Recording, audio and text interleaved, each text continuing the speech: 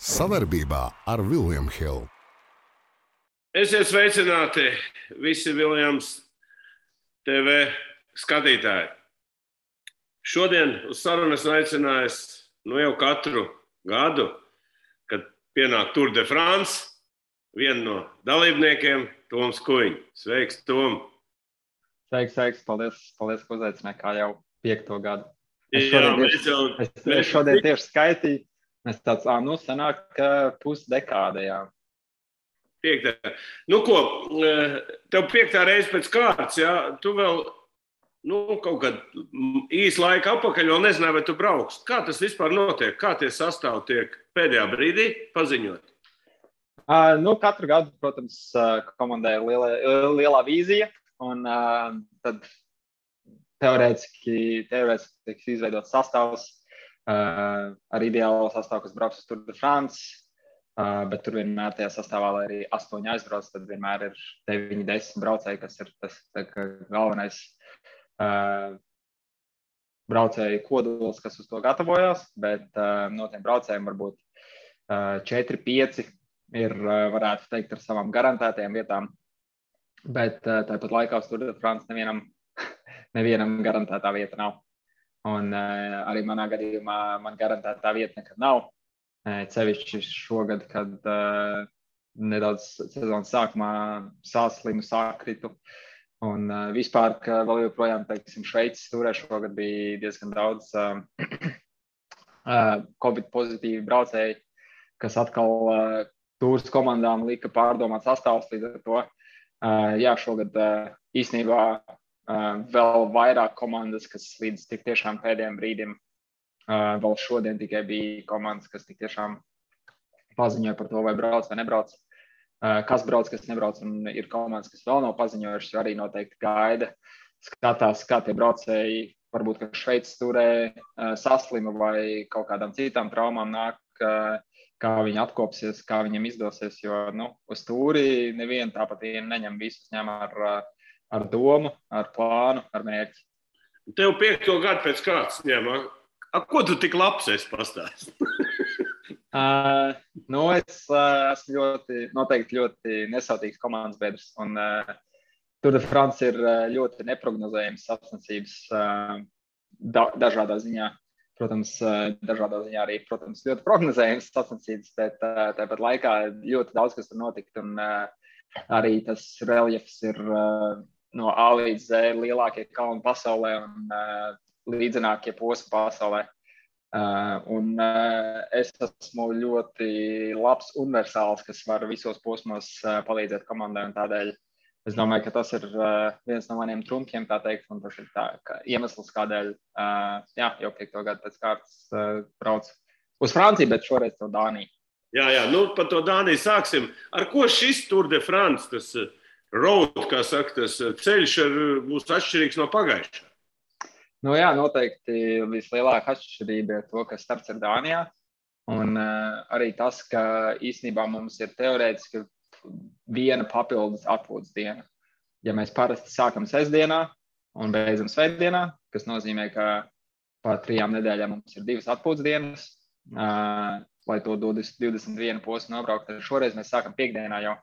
Un piekdien, sestdien, svētdien pirmie 3 posmi būs pa Dāniju, un tad jau pēc pirmiem 3 posmiem jau ir pirmā brīvdiena, lai mēs varētu pārbraukt uz Franciju. Mūsu gadījumā es vismaz ceru, ka mēs lidojam, nevis braucam. Bet, tas būtu ārprāts. Bišķi gabals būtu, jā. Bet, līdz ar to viena papildus brīvdiena.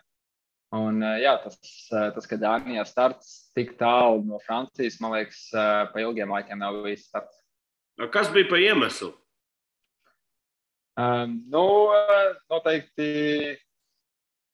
organizatoru ziņā noteikti ir labi samaksāja. Bet, īstenībā Dānijā tā riteņbraukšanas kultūra ir milzīga. Tā ir, lai arī varbūt, kad mēs domājam par Eiropas lielostīm riteņbraukšanā, Dānija nav tā pirmā, bet tomēr tur ir vēsture diezgan ilga. Viņiem vienmēr ir bijuši braucēji, vienmēr ir bijuši Tour de France, ja ne uzvarētāji, tad tiešām augstu klases braucēji, pasaules čempioni, lielāko monumentu uzvarētāji. Tā ka viņiem ir tik tiešām liela riteņbraukšanas kultūra, gan profesionāli, gan arī vienkārši pa ielu braukājot. Bet pēc tās Dānijas viss būs tāpat, vai tomēr arī kaut kas mainīsies? Atkal viena no lielajām, varbūt ne izmaiņām, bet sarunu tēmām šogad ir tas, ka Roubaix sektora atgriežas, līdzīgi kā manā pirmajā Tour de France pirms 5 gadiem. Mums atkal būs saucamais Roubaix etaps, kad mēs brauksim patiešām Roubaix posmiem. Ar šitādām riepām, ja? Ar resnākām riepām kā parasti, jā. Un tas ir atkal vēl viens iemesls, kādēļ varbūt šoreiz atkal mani komanda tiešām ļoti apsvēra uz Tour de France, jo Roubaix ir kaut kas tāds, ko esmu braucis, kur esmu pierādījis, ka es spēju braukt. Un tas tomēr ir kaut kāda specifika, un tajā posmā ar mums ir noteikti liela iespēja uzvarēt posmu. Līdz ar to mums vajag braucējs, kas tam var, ja ne uzvarēt, tad var palīdzēt tiem džekiem, kas tiešām var uzvarēt. Kā tu pats jūties tagad? Es jūtos ļoti apmierināts ar dotā brīža fizisko sagatavotību. Jūtos ļoti relaksēts, pavadījis skaistu nedēļu Latvijā, uzēdot mājas dārza zemes. Tā kā, esmu gatavs 3 nedēļu cīņai pa Dāniju un Franciju, lai tiktu līdz Parīzē. Ko tev pašam tādu Tour de France dod? 5. gadu, tev kaut kādi personīgie tādi uzdevumi, ko tu gribi risināt bez komandas, vai tu pilnīgi esi zaldāts tāds? Nē, noteikti. Mums komanda šogad sevišķi ir izveidota tāda, kas uz kopvērtēm mums īsti braucējs nebūs. Tā kā uz 3 nedēļu kopvērtēm, tā teikt. Tas nenozīmē, ka varbūt mums pēkšņi nenospīdēs dzeltenais krēkls, bet tas noteikti nebūs Parīzē. Mums nav plāns dzelteniem krēklam būt. Un līdz ar to pavērs vairākas iespējas pašiem cīnīties par posmiem, un tas noteikti arī būs mans mērķis, kā iepriekšējos gadus līdzīgi, tik tiešām mēģināt iet cīnīties par posmu uzvarām, un cerams, ka šogad beidzot viens posms saliksies pareizi, lai izdotos arī beigās pacelt rokas. Jā. Bet man interesē, kāpēc nav jums tie tādi daudzdienu velobraucēji, tādi līderi, kas saka, kalnu karaļi. Kāpēc tādi jums nav, teiksim, kas cīnās par galīgo rezultātu? Kāpēc? Cik es jau tev intervēju, nav nekad jums tāds kaut kur parādās un viss pazūd, un es sekoju, kur ir, nav neviena. Kāpēc tā? Nevar nopirkt pa dārgiņu, vai tā stratēģija tāda? Vienu gadu mums bija, protams, pareizāk 2 gadus mums bija Ričijs. Vienu gadu tiešām arī viņu izdevās aizvest uz Tour de France piedestālu, kas bija mums visiem un Ričiem pašam, es domāju, viens no karjeras foršākajiem mirkļiem. Lai arī es tur uz tā piedestālu nestāvēju, tas bija Ričijs aplis un bija tiešām forši palīdzēt viņam to piepildīt. Bet, kāpēc mums nav šobrīd, kāpēc mums nav vairākus gadus, ir tas, ka katrai komandai tomēr ir savs budžets, ar kuru budžeti ir jārēķinās. Un, protams, tie lielie Tour de France braucēji maksā diezgan daudz, bet arī tas, ka tas nav tikai viens braucējs, ko nopērts un tagad viss aiziet zirgā. Tur arī uzreiz ap viņu jāveido lielāka komanda. Un tas nav tikai viens braucējs, tur uzreiz ir jāinvestē kādos vismaz 3-4 braucējos. Jo vienmēr nevar paļauties, ka tikai 1, 2, 3 tu nopirks, vienmēr vajag arī kādu rezervē. Līdz ar to, tas ir liels budžets, un mums tomēr komanda nestāv klāt tiem lielu budžeta milžiem kā Ineos, Jumbo un citiem. Skaidrs, tu labi apskaidroji man. Tātad pa jūsu sastāvu. Skatos, viens dānis jums ir, Mats Petersens, kā tad tur viņš tur Dānijā jūs tur uzsauks kaut ko? Vai kā? Nebūs, ka uzsāks. Viņš visas kafijas, ko mēs mums vienmēr tā īstenībā ir, ka vietējie vienmēr uzsauc, kad aizbrauc uz kādu valsti, tad vienmēr vietējie maksā par kafijām un dzērieniem. Tā ka,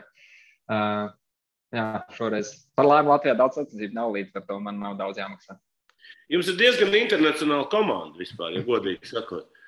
Gan francūži, gan holandieši, gan amerikāns, gan rumāns, ja? Jums tur tāds, Rumāns nav. Nā, Steve, kas ir Jaspers? Beļģis. Beļģis, bišķi to karogu. Ļoti līdzīgs bijis. Pastījos, jā, es nepastījos to. Jo, kā jūs tur sadzīvojat kopā? Nu, īstenībā ir tā, ka tieši ar internacionālu komandu ir daudz vieglāk sadzīvot, kā, ja tu, teiksim, esi viens starp 7 itāļiem, jo tad tā varianti nav, tev ir jāintegrējas. Bet, jā, mums arī viens itāls komandā, jā, man liekas, ka tā sanāk, ka mēs esam 8 braucēji no 8 nācijām, kas ir interesants fakts. Bet, jā, līdz ar to ir daudz vienkāršāk, jo nav tā, ka tev tiek uzspiesta kultūra kaut kāda, ko tu neesi pieredzis, un tāpēc varbūt man Giro nesanāk tik bieži braukt, jo tur pārsvarām itāļi visi brauc, un tad būtu viens tāds indiāns starp itāļiem. Jā, paldies Dievam, ja tā ir Itālija. Tas Giro es skatos, tur pavisam kaut kas cits. Nu, kurš tad jums būs pirmais numurs vismaz sākuma posmos? Es domāju, ka pareizāk nevis domāju, pirmajos sākuma posmos noteikti būs Pedersens arī būs pirmais numurs. Viņš ir gatavojies gan prologam, individuāliem braucienam, pirmajam posmam, gan arī viņš ir pietiekoši labs sprintā, lai, ja viņš būtu nedaudz atpalicis individuālā braucienā, tad ar bonus sekundēm varētu pietavoties. Un, jā, Rubē posmā gan viņam, gan Stuyvenam ir lielisks iespējas minēt posmu. Līdz ar to tas arī ir varbūt no pirmās nedēļas. Zeltamies! Jā, tieši tā ir. Sevišķi Rubē posmā, tur tās laika starpības var būt diezgan lielas. Tādēļ arī ir svarīgi to individuālo braucienu nobraukt labi džekiem, lai vēlākais Rubē posmā mēs tiešām varētu mēģināt komandā dabūt zelta nokrēklu. Par mūsu otro pārstāvi Kristu Nēlandi, jā, varbūt viņš arī, kāda viņa loma ir komandā, ja tu jau droši vien ar kaut ko zini par viņu arī. Nu jā, viņiem īstenībā līdzīgi kā mums ir, varbūt, es nezinu, cik viņiem liels uzsvars būs uz kopvērtējumu. Es domāju, ja būs, tad tas būs vairāk Jakob Fuglsēn, kas ies uz kopvērtējumu. Bet tur jau Frūms arī ir. Nu, gan jau, ka viņš neies uz kopvērtējumu. Nu, visi jau cer, ka viņš atkal atgriezīsies. Nu, ne šogad, es domāju. Tu jau pagājuši, ka tā pateici, ne šogad. Pagājuši gadu piepildījās, šogad laiks rādīs. Tā, ka es domāju, ka jā, viņam arī noteikti būs savas iespējas cīnīties par uzvarām posmos un noteikti redzēsim viņu arī aktīvu. Gan Gongs sākumā, gan Gongs beigās un vidū. Bet kā, tu man izskaidro, Frūms, kurš ir zvaigzne, ja? Kurš ir vinnējis daudz Tour de France, nu kas viņš palīdzēs Fulkstangam tagad? Jā. Nu, kā tas ir? Tā var nolaisties tā zvaigzne, tad tieši kam viņam vairāk tur, kas saka, braukt tālāk? Kāpēc viņam braukt, to es nespēšu atbildēt, bet viņa motivācija ir. Viņš grib, viņš jūt, ka viņš var tikt atpakaļ savam top līmenim un ka viņš jūt, ka viņš vēl nav savā topā. Tādēļ arī viņš cenšas un tomēr ir jāiet, viņam tā trauma jāatcerās cilvēkiem, ka bija tik tiešām ļoti smaga.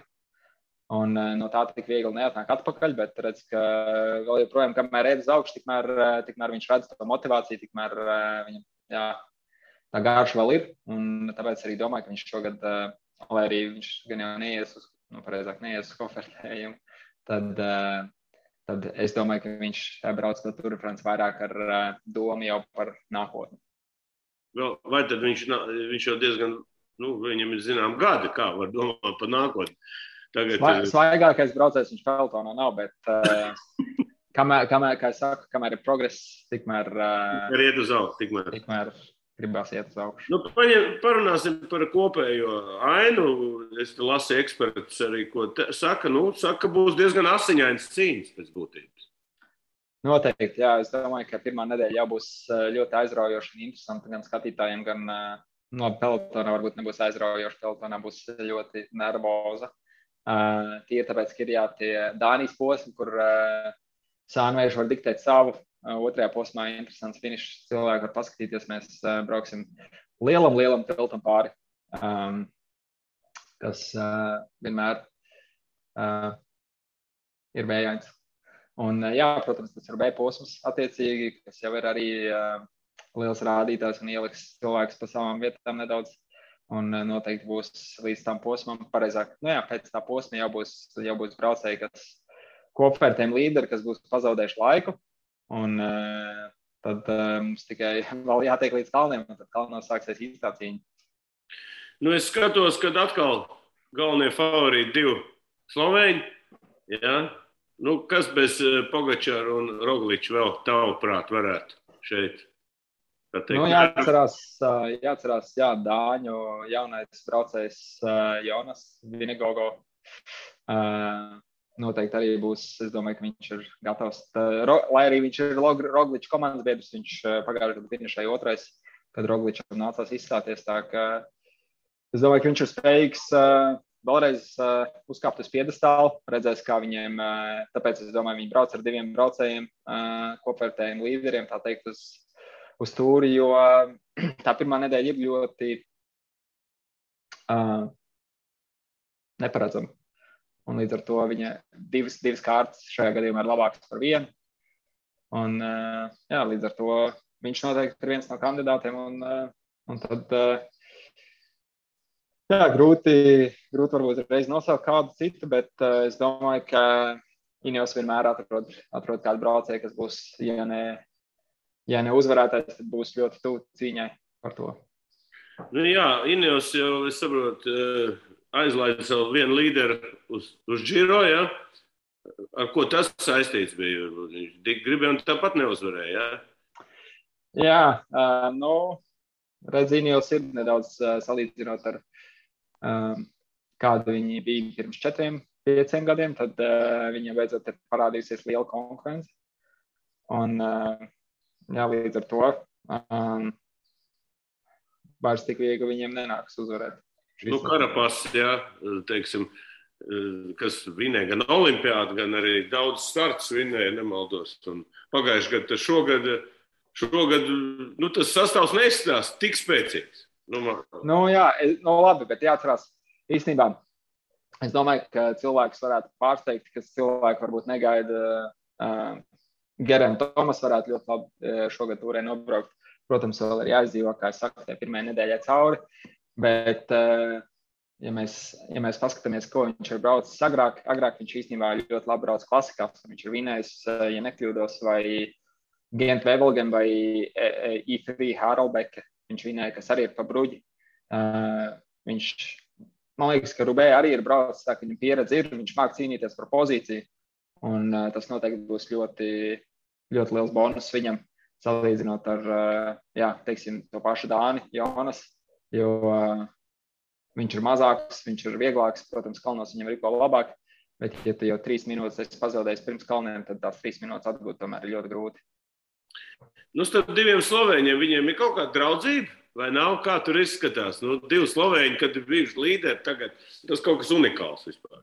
Viņam noteikti ir savstarpējs respekts, un es domāju, ka viņi nav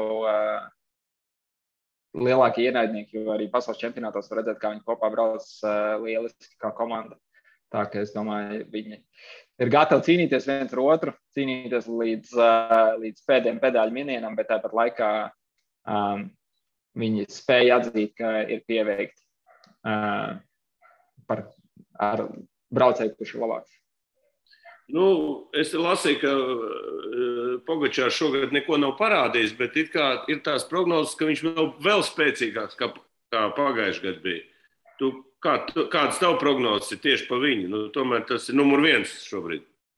Es domāju, ka viņš ir vēl joprojām numur 1 favorīts arī manās acīs, jo ne tikai viņš ir pierādījis tās lielajās tūrēs, bet arī viendienu braucienos. Un dažreiz tie posmi parādās par viendienu braucieniem, pārvēršās par viendienu braucieniem, kur tev jāliek visas kārtas galdu un jāspēj riskēt un jāspēj uzņemties iniciatīvu, un viņš to ir parādījis, ka viņš to spēj. Un tādēļ es arī domāju, ka viņam nebūs problēmas gan cīnīties kādā sānveja posmā vai cīnīties par bruģi. Es gribēju vēl par Krievu braucējiem. Kas notiek ar Krievu riteņbraucējiem? Viņi netiek pielaisti, ja? Brauc tikai bez sava karoga. Teorētiski viens īstenībā, arī no galveniem favorītiem. Es gan nezinu, Vlasovs Aleksandrs. Jā, bija Vlasovs, bet viņš Šveicē pēc uzvarēta posma bija Covid pozitīvs, līdz ar to nākamo posmu viņš nesāk. Un, jā, es nezinu, cik viņam viegli vai smagi gāja tā slimība, tā ka tādēļ arī nav skaidrs, vai viņš būs vai nebūs uz starta. Bet, jā, būtu forši dzirdēt, ja viņš būtu, jo tad noteikti tā būtu lielāka konkurence. Jā, konkurence, un Krievi varētu atkal lielīties, cik labi, kad viņi atkal tur piedalās, jā, kad viņi nemaz nav tur nostumti no tās trases. Jā, protams, no otras puses arī. Tā politika viņiem tur ir pirmā vietā. Tā kā. Jā. Nu, kas tev vēl, tavuprāt, no jaunajiem tādiem, kuri vēl varētu izšaut? Nu, te ir visi vecie Quintana un Urāns un tādi, zin, jau pieredzējuši. Var kāds no veciem vēl kaut ko, vai tomēr? Nu, īstenībā man divi braucēji, kas patīk, ir abi austrāļi. Gan Ben O'Connor, kas brauc Ažedezer, gan arī Jack Haig, kas ir Bahrein Merida. Viņiem abiem diviem īstenībā, es domāju, es ceru, ka viņi izdzīvos to pirmo nedēļu pietiekoši tuvu kopertiem līderiem, un tad mēs viņus varēsim redzēt noteikti kalnos spridzinām. Jā, nu, tu prognozē, ka tas būs, nu, kā saka, viens no interesantākiem vispār šobrīd turiem, ja? Pēc tā sarakstēs ar tā skatos, kad ir baigi spēcīgs ļoti. Nē, nu, protams, vienmēr gribās ļoti interesanti, vienmēr gribās, lai cilvēkiem būtu 3 nedēļas, ko skatīties, bet tāpat laikā ar to pirmo nedēļu, ja ir viens kopertēm līderis, kas izdzīvo visus kritienus, visas nelaimes, līkstas, apbrauc, pārlec, izvairās un pārējiem visiem kaut kādas ķibalas gadās, tad dažreiz tas nedaudz piesēdina un cilvēks sāk cīnīties par otro vietu, bet nu, cerēsim, ka visi izdzīvos un pienāks kalnu, un tad mēs redzēsim īsti cīņu. Sprinter cīņās, ko tu prognozē šeit? Nu, es domāju, ka jā, mūsais Dānis redzēsim viņu priekšgalā sprintos. Un, jā, arī grūti vienmēr ir neskatīties uz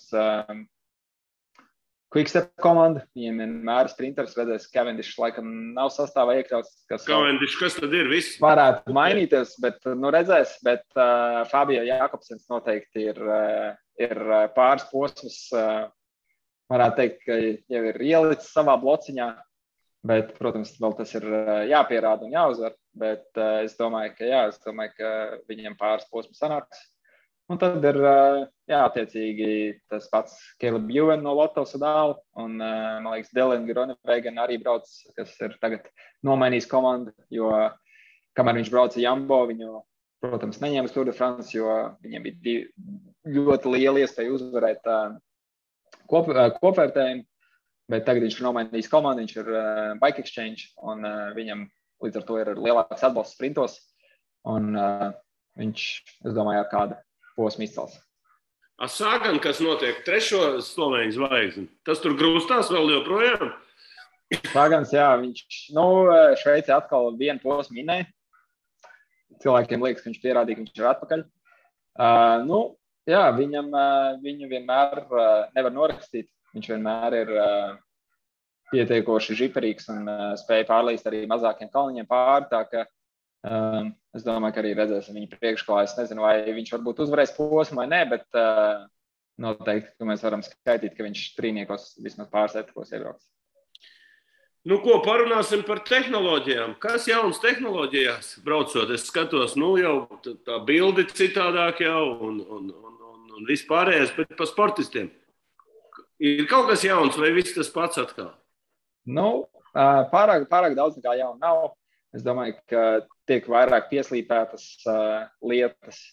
Vienīgais, kas varbūt ir jauns, tāds nesen iegūti dati, ko mēs sākam nedaudz apstrādāt, apdomāt. Īstenībā ir varbūt pat 2 tādi. Viens ir ķermeņa temperatūra, ka ir iespēja mērīt ķermeņa temperatūru visu sacensību laikā un redzēt, kurā brīdī motors sāk pārkarst, sevišķi tajās karstajās dienās. un varbūt mēģināt dzesēt ātrāk, dzesēt labāk un ieplānot to. Kā dzesēt var? Dzesēt var tikai ar augstu ūdeni, ledu un vispārējo. Kur viņi dabū? Kur viņi dabū? Tur nav atklāts. Vai vienmēr var dabūt no malas, kur mums ir personāls, vai arī jābrauc atpakaļ līdz mašīnai, un tad no mašīnas arī var dabūt. Skatītāji daudz interesēs arī lasīt par to, kā, ja gribās degt čurāt, jāturās, vai kā tur notiek jums? Vienmēr ir pāris varianti, kamēr sacensības ir mierīgāk brīži, kad var arī piestāt un tad ieķert pelotonu. Ir džeki, kas māk to izdarīt arī no velospēda braucot. Tad tu izvēlēs parasti tādu lāzenu ceļu uz leju, kas iet, jo tad tev ātrums turpinās, un tad to var izdarīt arī, kamēr tu uz velo. Kas braucais muguras, tam ir vāks, ja? Tāpēc vienmēr tu pabrauc maliņā, vai tu dari pelotonu aizmugurē. Un tad beigās, ja mači iet pilnā gāzē, tad citu variantu nav, kā sasiet mezglā un turēt īkšķis. Jā, teiksim, kad sākās tieši, līdz kuram posmam tu tā redzi, kuros posmos tu varētu izcelties? Ir tev jau tā sarakstīts apmēram?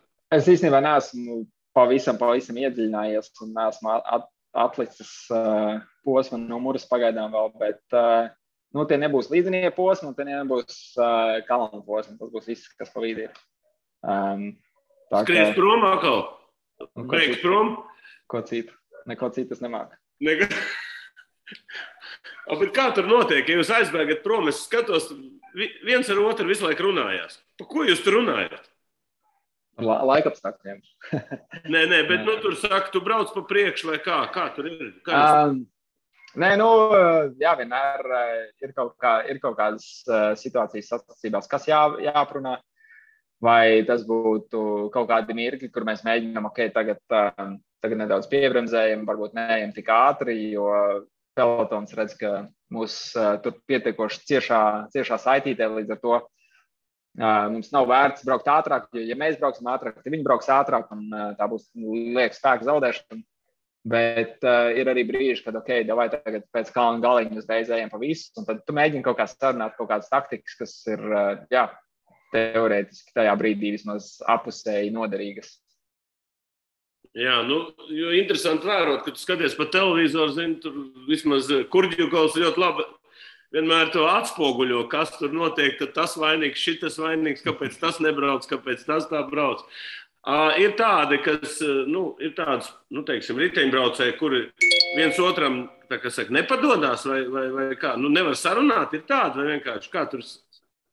Jā, noteikti ir cilvēki, kas ir, nedaudz, negribās teikt sautīgāk, bet vienkārši,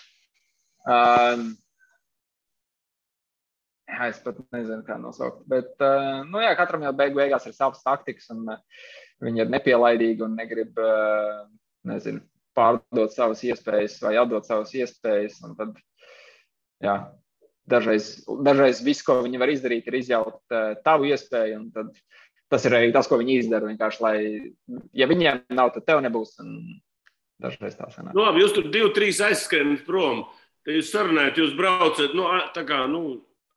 vismaz ir jāizlaižās no tās grupas, un tad jūs paši izlemat, kurš ir ātrāks, bet tur jau zina, kurš ir sprinters vairāk, kurš nav. Tā ir, ja? Apmēram jau tu zini vienmēr, kurš ir ātrāks sprintā, kurš ir ātrāks kalnā, un tad tu attiecīgi mēģini izmantot savas spēcīgās īpašības pret viņu vājajiem. Tad mēģini no tās, kas ātrāks sprintā atbrīvoties kalnā, vai no tā, kas ātrāks kalnā mēģina viņu pievarēt sprintā. Bet tāpat laikā ir pietiekoši daudz braucēju, un ir dažreiz tā, ka arī kāds, kam sprints liekas, ka nav tik labs, viņš var paņemt tevi sprintā, un līdz ar to vienmēr ir pārsteigumi. Vienmēr tomēr arī pārsteigumi. Es vismaz citos sporta veidos jau tagad jaunās tehnoloģijas izmanto, ka tev saka visu laiku priekšā, ko darīt. Piemēram, tas ir tur. Cik tālu riteņbraukšanā tas ir? Kaut kāda informācija jau mums ir par to, kur braucēji, kur atrodas, cik tālu tev kāds ir priekšā, cik tālu tev kāds ir aizmugurē. Bet tāpat laikā dažreiz tas neko nemaina, jo nav tā, ka tu piespied vienu podziņu, tu aizbrauc ātrāk, vai piespied vienu podziņu pagaida iepriekšējo. Līdz ar to, jā, beigās tomēr, lai arī cik daudz informāciju tev dotu, ļoti bieži ir tā, ka to informāciju neko nemaz nevar darīt, un labākais, ko tu var darīt, ir turpināt mīties un braukt kā ātri vien var.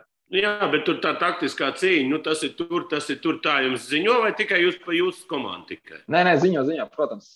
Ir sevišķi, ja tu esi atrāvienā un cīnies par uzvaru posmā, tad tev dod visu informāciju, kas viņiem ir. Cik sekundes ir starpā? Jā, cik sekundes starpā, cik tev tā līdz pirmiem, cik tev tā līdz otriem, varbūt pagaida otru, un tad jūs mēģināt kopā noķert to pirmo, un jā, tā ir. Bet kādreiz tā nebija? Kādreiz brauc uz dolo visu? Man liekas, ka diezgan, cik es esmu velosportu redzējis, diezgan ilgi jau tā ir.